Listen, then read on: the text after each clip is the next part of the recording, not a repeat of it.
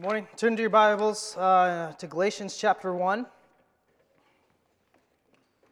It's true that there is power in the finished work of Jesus, and Paul knows that, and that's why he's so adamant about making sure that the gospel is not distorted among the Galatians, as we've talked about.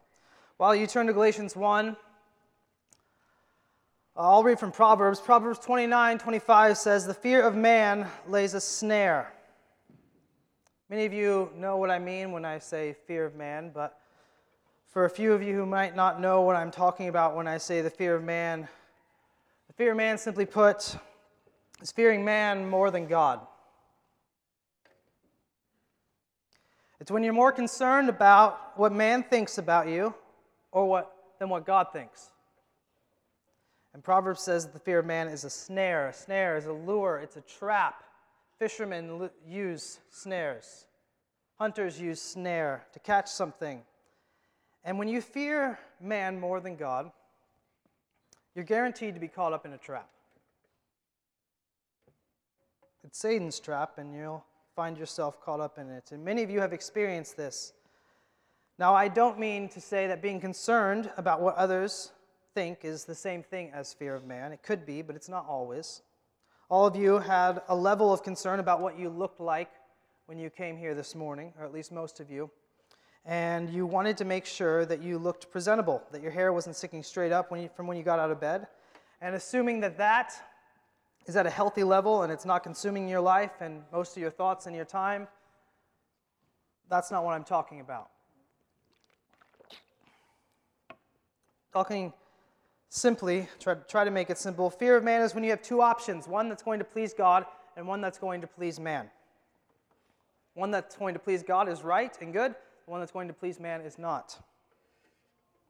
And when you give more weight to the opinion of man, and it influences you to do the wrong thing, that's fearing man. Or maybe you do the right option, but you do it in such a way that kind of hides it so others don't see you because you're afraid of what others might think of you. That is also fearing man. Every Christian deals with this. No matter how godly you are, you've dealt with this. Of course, more mature Christians, they tend to be less affected by this now because they've seen the benefit of honoring Christ above themselves and above others. But every Christian has dealt with this in various ways throughout their life, and if our culture continues to grow hostile to Christ, it will be an even greater temptation for us as we go forward. But nevertheless, Christians have always dealt with this, even back when Jesus was here. And that's why Jesus told his followers in Luke 12, "I tell you, my friends, do not fear those who kill the body, and after have nothing more that they can do. But I will warn you whom you to fear. Fear him who after he has killed has authority to cast into hell. Yes, I tell you, fear him." Excuse me. Now, fearing God may be a new concept or sound strange to a few of you who are younger or maybe who aren't Christians. And I don't have time to talk about it in depth. But quickly, for this context, if you've ever had a great boss, doesn't matter how great he was, how wonderful he was, you've had a healthy fear of not letting him down. And you've had something to do that you needed to get done. And you didn't want to let him down. And you had this fear. Maybe the same thing with your parents. You could have the most amazing parent in the world, but you have a healthy fear of not letting them down, doing a good job because you care about their opinion. In the same way, you have a concern about what God thinks. Even though Jesus is the most loving person, you still have a fear of him. We should still have a fear of his discipline. So Jesus says, don't fear what people could do to you. The worst that they could do is kill your body. And when people are listening to that, they're thinking, that sounds pretty bad. Jesus, I don't want somebody to kill my body. But then he says, fear God, who can not just kill your body, but then he has the authority to cast you into hell. So this is the fear of man. And for so many Christians, it consumes their lives. It becomes a snare to you. Instead of following Christ and doing what He desires you to do, you do what other people want you to do, and you get trapped by it. You want other people to think highly of you, so you purchase a car or a house that you can't afford. So when people come over to your house or they see you driving your car, they think that you're really something. But you put your family into debt, and it's a snare. Or you don't speak up when you know that you should have, because you're afraid of other people thinking poorly of you or thinking you're weird. A teen feels pressure from his friends to act in an ungodly way because he's more worried about what his friends are going to think of him if he doesn't go along with them than what God's going to think of him if he does go along. Well, Paul, he is not fearing man when he is writing this letter, as we'll see. He is more concerned about pleasing God and being a servant to Christ than he is about pleasing man. And that'll be clear to us. Paul, if you remember, he's writing to the Galatians because even though he's come and he's taught them the gospel and they've believed, some men have come in and they've told them, yeah, Jesus is fine, but you also need the law. Yes, Jesus, but also circumcision. We've talked about that. If you remember Esteban's last sermon, Paul was beginning to rebuke the Galatians for deserting the gospel that Paul had labored to teach them. And they had begun to believe the men who were coming in and telling them that Paul's gospel was insufficient or Paul didn't know what he was talking about. Spiritually, they were in serious danger because if we compromise on the gospel, we lose everything. And so he rebukes. He begins his rebuke in verse 6 through 9. We'll be focusing mainly on 10 today, but I want to start back in verse 6 of chapter 1. Follow along with me. I am astonished, Paul says. I'm astonished that you are so quickly deserting him who called you in the grace of Christ and are turning to a different gospel. Not that there is another one, but there are some who trouble you and want to distort the gospel of Christ. But even if we or an angel from heaven should preach to you a gospel contrary to the one we preach to you, let him be accursed. As we have said before, so I now say again, if anyone is preaching to you a gospel contrary to the one you received, let him be accursed. For am I now seeking the approval of man or God? Or am I trying to please man? If I were trying to please man, I would not be a servant of Christ.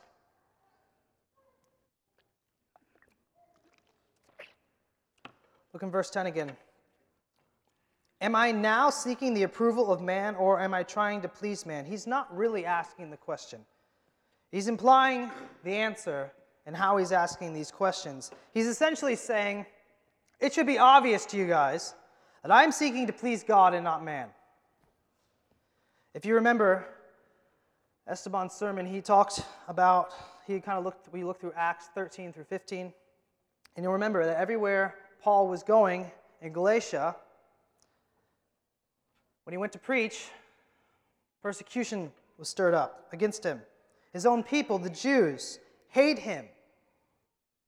Anyone in this room who's been forsaken by their family knows how hard it is to be hated by your own people. Paul's life was difficult. It was not easy. His preaching costed him a lot.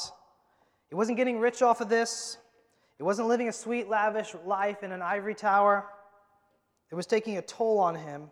And his life would be a lot simpler and much happier, worldly speaking, if he would just keep his mouth shut. But Paul is not trying to please man, but rather serve God, and that's why he's writing this letter. He's traveling, he's preaching the gospel at the expense of potentially his life. Cruel treatment everywhere he goes, the hatred of many. So Paul's saying, surely you know that I am seeking the approval of God and not man.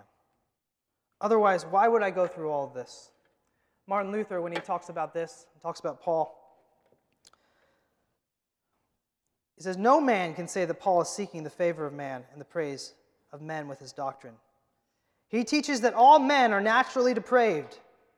He condemns man's free will, his strength, wisdom, and righteousness.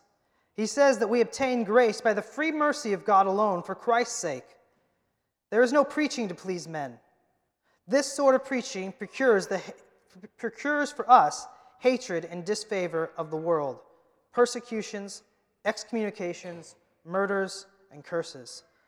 Essentially, Luther's saying, you don't preach like this to make people happy. Preaching and teaching like this makes people mad at you.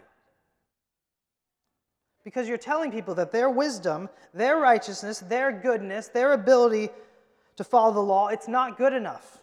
In fact, you failed so much that there's no hope for you except that Jesus would save you, and people don't like to be told that. If Paul was seeking to please man, he's doing a lousy job because he's not praising them and he's not making them feel good. And even in this letter is a stern rebuke from a spiritual father. You ever have your father raise his voice at you? I know some of you think that a godly man never raises his voice. That's not true. A godly man may raise his voice. It should be done with self-control. No! And the kid's going to touch the outlet, right? When the mom sees her kid running to the street, Ross, come back. That's not how it goes, right? Why? Because the kid's in danger. And the parent loves their kid. How Paul is talking here is a shock to their system because they're playing with dynamite. Spiritually speaking, they're on the verge of making a complete mess of their faith. And so Paul is not trying to please man, because if he was, he wouldn't talk like this. He wouldn't start saying, I'm astonished that you are so quickly deserting him who called you. In chapter 3, he starts off by saying, "O foolish Galatians." If you're trying to make someone feel good, you wouldn't speak like that. That was your main goal, and you were just trying to please them. Paul tells them in the verse before this one that if anybody's teaching a gospel contrary to the one that I'm teaching, let him be accursed. Now, we don't like to talk that way today because it sounds unloving. But church, you must have a space for that tone and that language in your heart. Everything Paul is saying, every word, his attitude, his tone, all of it is pleasing to Christ. Do you have a space for speech like that?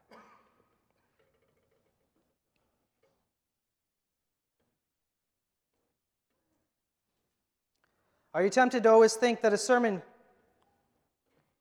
should make you feel good? Or that a sermon that feels a little too harsh to your senses, it must be wrong and it must be without love? If that's you, let me exhort you. You must make room for this type of tone and language to be Christian. The Galatians at this present time need to be talked like this, and you as well, at times, need to be talked in a similar fashion, and you must make room in your heart for this speech and this tone to actually be loving. It's not unloving for a mom or dad to raise their voice at the appropriate time, and neither is it for a preacher or for Paul. And I know many of you in this church who have been here for a long time, you've grown in that. I know most of you here, and I know many of you came and you thought, well, Josh seems a little mean.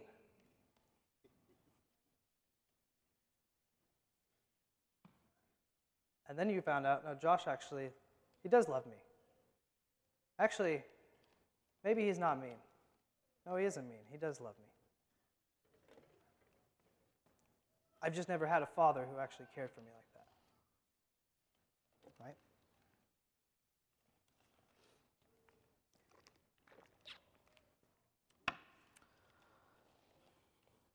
If you think you should always leave church warm and fuzzy, that's not true. I hope you always know that God loves you. Paul's goal in Galatians isn't to be mean just because he thinks it's fun to be a jerk, but he's sounding the alarm, and he's sounding it loudly because he loves them. Because he knows that if they lose the gospel, they lose everything, and there's no hope. They won't know the love of God if they believe a false gospel. And so he's fighting for the Galatians at great cost to himself because he loves them.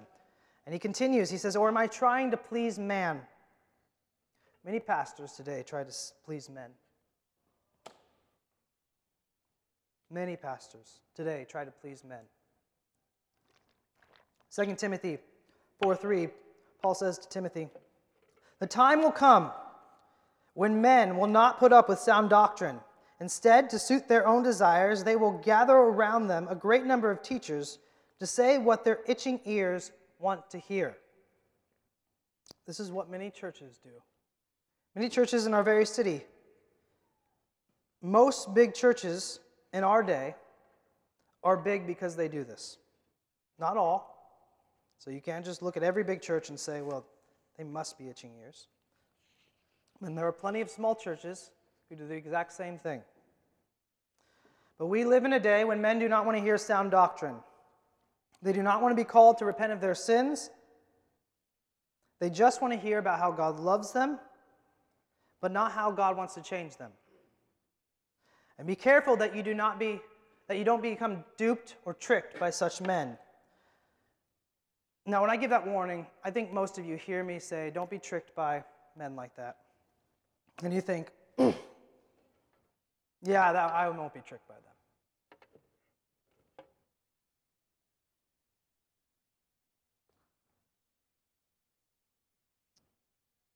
I know I shouldn't listen to Joel Osteen or T.D. Jakes or that prosperity guy on TV. Not going to be tricked by him. But if that's how you think, you've already lost, okay? Let me explain that. Any sin that you see in Scripture, any warning that you see in Scripture, you should be humble enough to know that you could be tempted to do such things. So why I tell married people, don't you ever assume that you won't commit adultery. If you're in our small group, you've definitely heard that. And lots of times people are shocked by that. I would never do that. I'm not tempted like that. I love my husband. Man thinks, never been tempted to do that. Don't look at anything. My eyes are only for my wife. That's not really a temptation I need to worry about. Any humble person who reads their Bible sees the godliest of men make mistakes. David commits adultery and murder, and yet he was incredibly godly before and after. Solomon, the wisest man ever to live, I can't tell you how much wiser he is than anybody in this room, and yet he still makes a mess of his life. Moses sins. He doesn't get to go into the promised land. Peter forsakes Jesus, and then on top of that, we'll see later in Galatians that he still is making mistakes. Big ones. Are you wiser than Solomon? Are you better than Moses? Do you love Jesus more than Peter? What about David? You godlier than him? And yet David failed in this way too. And you should be concerned and on guard about every warning from Scripture, knowing that you're not above it. And so when I warn you to not be tricked by men who preach to please you, you should seriously concern yourself with that warning and not think, I'm not going to listen to Joel Osteen. I already know he's not serious. Satan likes to have Joel Osteen and T.D. Jakes and those guys, because if that's all you think about 2 Timothy 4:3, and that's all Paul's talking about, well, then you'll get tricked by actual men who are tickling ears. For you and for Christians, there's many more dangerous men than those. Yes, Jesus, but also this. And so what does that look like today? Well, if a preacher is only making you feel good, he's probably tickling your ears.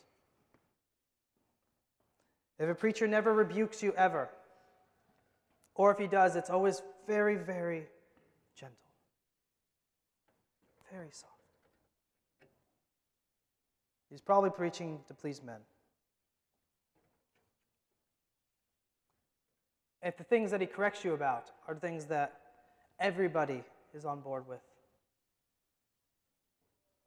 and it's not hard for you to swallow ever, probably preaching to please men. If you end up in a church where the pastor has no idea who you are, none of the elders know who you are, and you can exist in that church for forever without anybody ever getting to know you, ever getting into your life, well, there's a good chance that that church is set up just to try to please men. Not every big church is that way, but I remember listening to a pastor, and his church had grown really fast in a bigger city, and I think it was probably, 1,200 people, but it had grown there in 9 years from 50. So it's a big church now. And I remember listening to him, and he was totally overwhelmed. He was totally overwhelmed because he had no idea how to care for all these people. But he didn't know where to send them either. They didn't have enough people, enough elders, enough godly people to care for all the needs in their church. He's literally crying in front of us because he felt like he doesn't know what to do.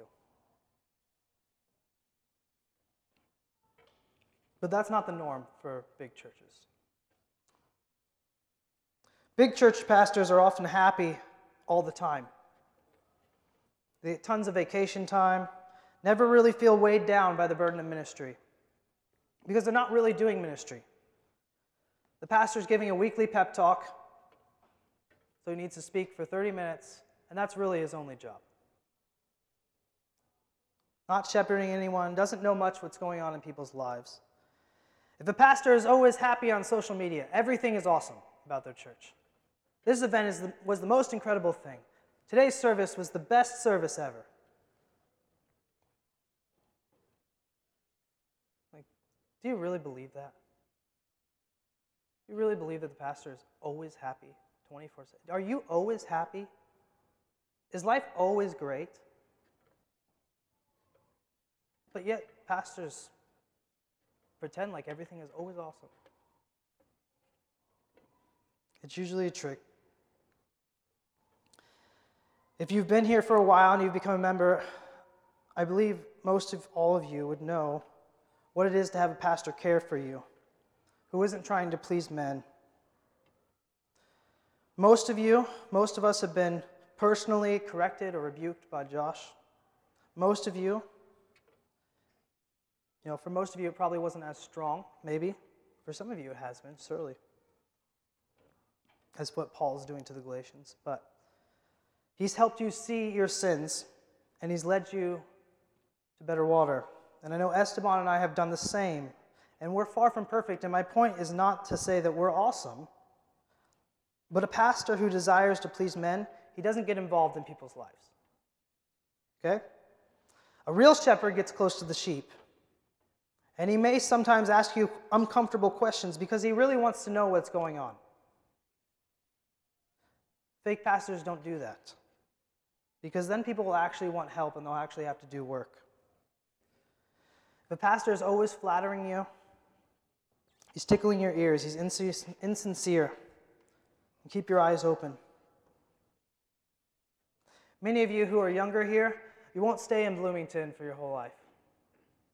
Lots of you. You come here for school, or God will take you somewhere else. So when you look for a new church,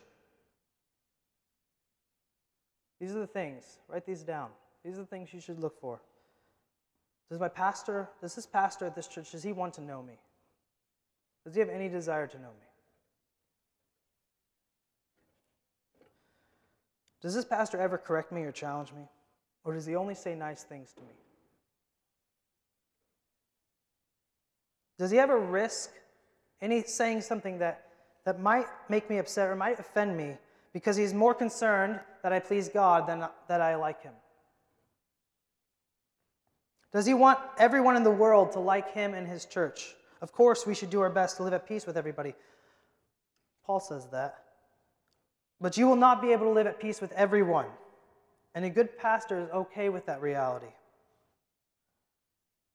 A fake pastor tries to make everybody like him, Christian and non-Christian. Does that pastor ever fight wolves? You won't see every fight in the church that a pastor fights for his sheep. But if he never fights any wolves, it's because he doesn't want to. Because he doesn't want to make people upset at him, and because he's pleasing men. Paul is not guilty of these charges. He's living to please God, and he's writing to please God. And anybody who knew Paul would know that they could not seriously charge him with seeking the approval of men. Paul is risking a lot to speak boldly this way. He goes on, he says, if I were still trying to please men, I would not be a servant of Christ. Paul used to serve men, and he used to seek their approval. He was advancing in Judaism much faster than most people his age. And the Jews knew him. They would have been proud of him. Now they despised him. If I were still trying to please men, I wouldn't be a servant of Christ. Listen, you can please God or you can please man, but you can't please both. Calvin says, those who resolve to serve Christ faithfully must have boldness to despise the favor of men. Paul made a statement about this, about his own ministry. And as we'll continue to see as we go through Galatians, Paul is saying these things because he's giving a defense of himself for the sake of his message. He's basically saying, look, me telling you this, it brings me no earthly gain. It makes my life harder, but I'm a servant of Christ, so I say this to you. So let me apply it to your life. You cannot please God and you cannot please man. You can't do both. Youth, we talked about this on Wednesday. Remember, as you continue to grow up, you can please God, you can please man.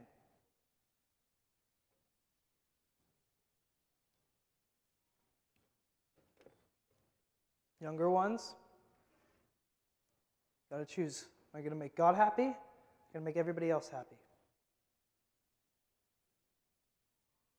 When you're in the workplace, you'll at times be asked to do things that you shouldn't do. Will you please your boss? Will you please God? College students, in classes, when you get a job, you're going to deal with things in our culture. You have to figure out how you're going to either please God, please man. Some of you will lose your jobs because you choose to please God. And your reward will be good and great in heaven.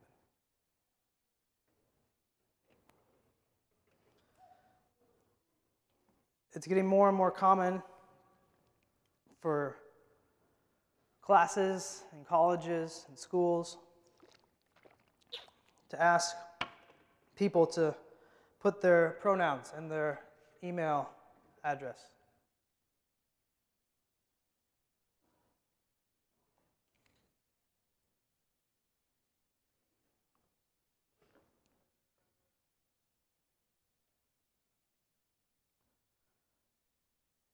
You have to decide, what do I do with that?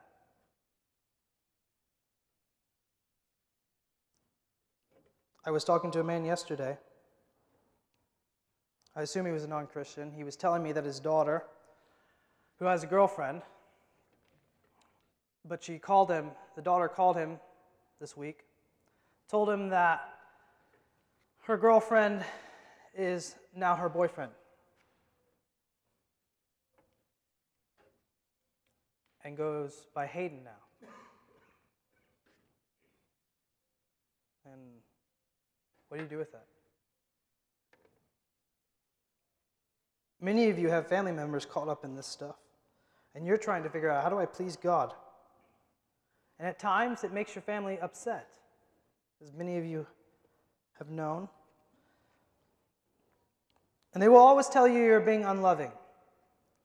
And you will always struggle in your mind with, am I being unloving? And that's why it's good to have a church and have pastors and elders who can help you think through this stuff so you're not trying to have to worry about it all by yourself. People will ask you because you're a Christian, what do you think about homosexuality? And how you answer that as a person who fears man versus a person who fears God is very different. Well, the Bible says it's not best for man. It's not God's best for you. But we still love everyone, and if they're not hurting anyone, and especially if they're not a Christian, then it's we love the sinner, we hate the sin. I've heard Christians answer this question in this way. My cousin asked me about a decade ago what I thought about this, and I answered in a similar way. Or you can answer, well, if you really want to know what I think about homosexuality, I think what Christians have always thought and what the Bible says about it. The Bible calls it a sin, says it's a sin, and if you'd let me, I'd love to open my Bible and show you what it actually says. But I'd also love to tell you how God can forgive a sinner from his sin. I'm not saying that's the best way to answer it or that's how you have to answer it, but you can see the difference between the man who fears God and the man who fears man. You know this difference. Some of you right now are squirming because I'm talking about transgender stuff and I'm talking about homosexuality, and that makes you uncomfortable. And that's probably a good thing because hopefully it'll show you, even in church, when you're around Christians, like you fear man. You fear what the person next to you is thinking, more than caring about what God says.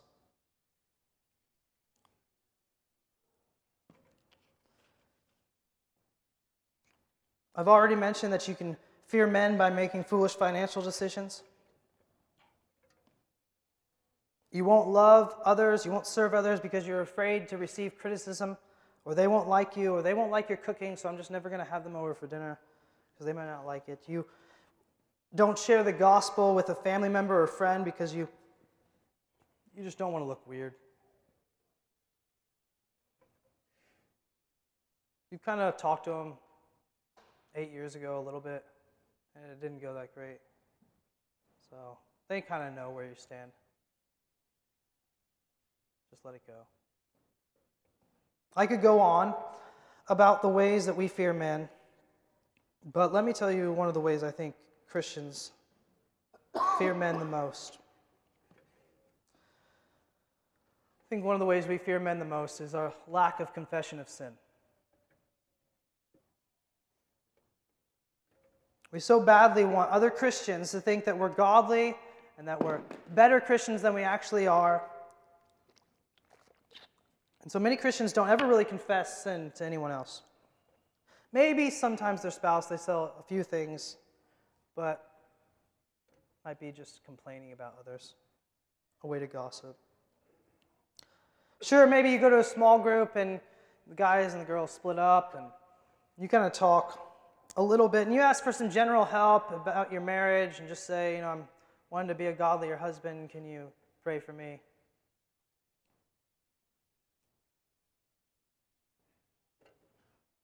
But do you ever say, yeah, I yelled at my kids because I was frustrated with them.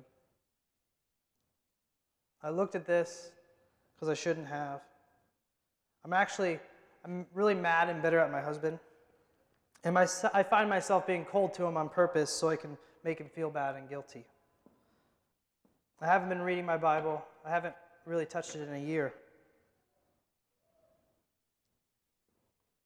I haven't been faithfully tithing. I've been actually really greedy with my money.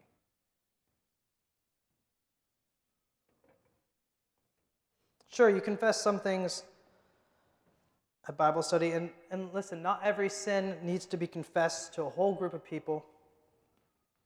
Oftentimes, it's better especially for bigger sins, that the group stays smaller. But have you ever really confessed your sins? Have you ever confessed the thing that makes you feel guiltiest to anybody? Or do you keep some of those sins, those bigger ones, to yourself because you fear what other people are going to think about you or what it might cost you?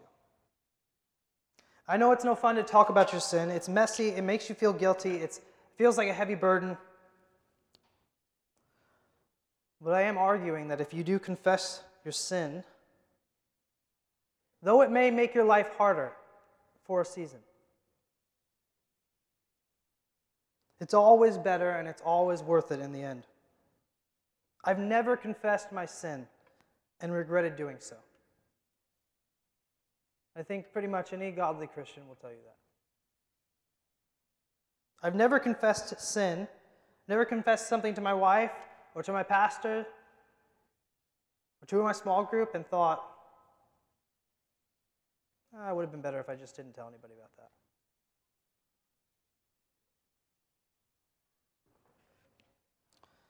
I'm having the youth group memorize Psalm 32 because some of you are living your lives stuck in your sin. And Psalm 32:3 says, "For when I kept silent, my bones wasted away through my groaning all day long. For day and night your hand was heavy upon me. My strength was dried up as by the heat of summer." Surely most of you know this and have experienced this in your life, where you've kept your sin in and this is how you felt. It's awful. Some of you have been holding sin in for so long, you just kind of gotten used to this. It doesn't have to be that way. Look what David says. David says when you confess your sins to the Lord, he says, "I acknowledged my sin." This is still Psalm 32. "Acknowledged my sin to you, and I did not cover my iniquity.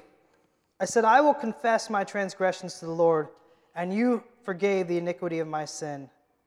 Therefore, let everyone who is godly offer prayer to you at a time when you may be found." And some of you need to confess your sins to the Lord. Maybe you need to do it for the first time. Maybe you're not a Christian, but your sin's been destroying you. But Jesus died on the cross to pay the penalty for your sins, and he will forgive you freely. Confess your sins to him. Ask for your help. Believe on the Lord. And I'll also encourage you to confess it to others as well. You don't need to tell everyone, but James 5:16 says, "Therefore confess your sins to one another and pray for one another, that you may be healed. The prayer of a righteous person has great power as it is working." Some of you have been dealing with the same sins for years because you don't ask anybody to pray for you, and so you never get the help that you need. So confess your sins to God. Confess it to some godly people so that they can pray for you and you can receive help from God to heal you. I don't know how each one of you will be tempted or are tempted to fear men, but church, you can serve Christ or you can serve man. Those are your options. One is a snare, one drains you, and one gives you life. So which will you choose? Let's stand for prayer.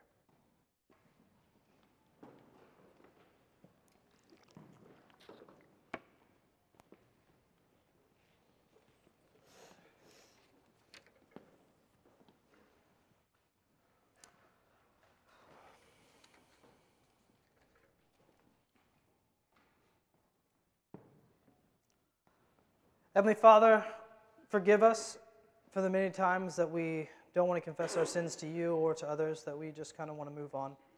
Forgive us for fearing you, for fearing man instead of fearing you, for being more concerned about what others are going to think about us instead of what you will think about us or how we can please you. Father, we need help in this.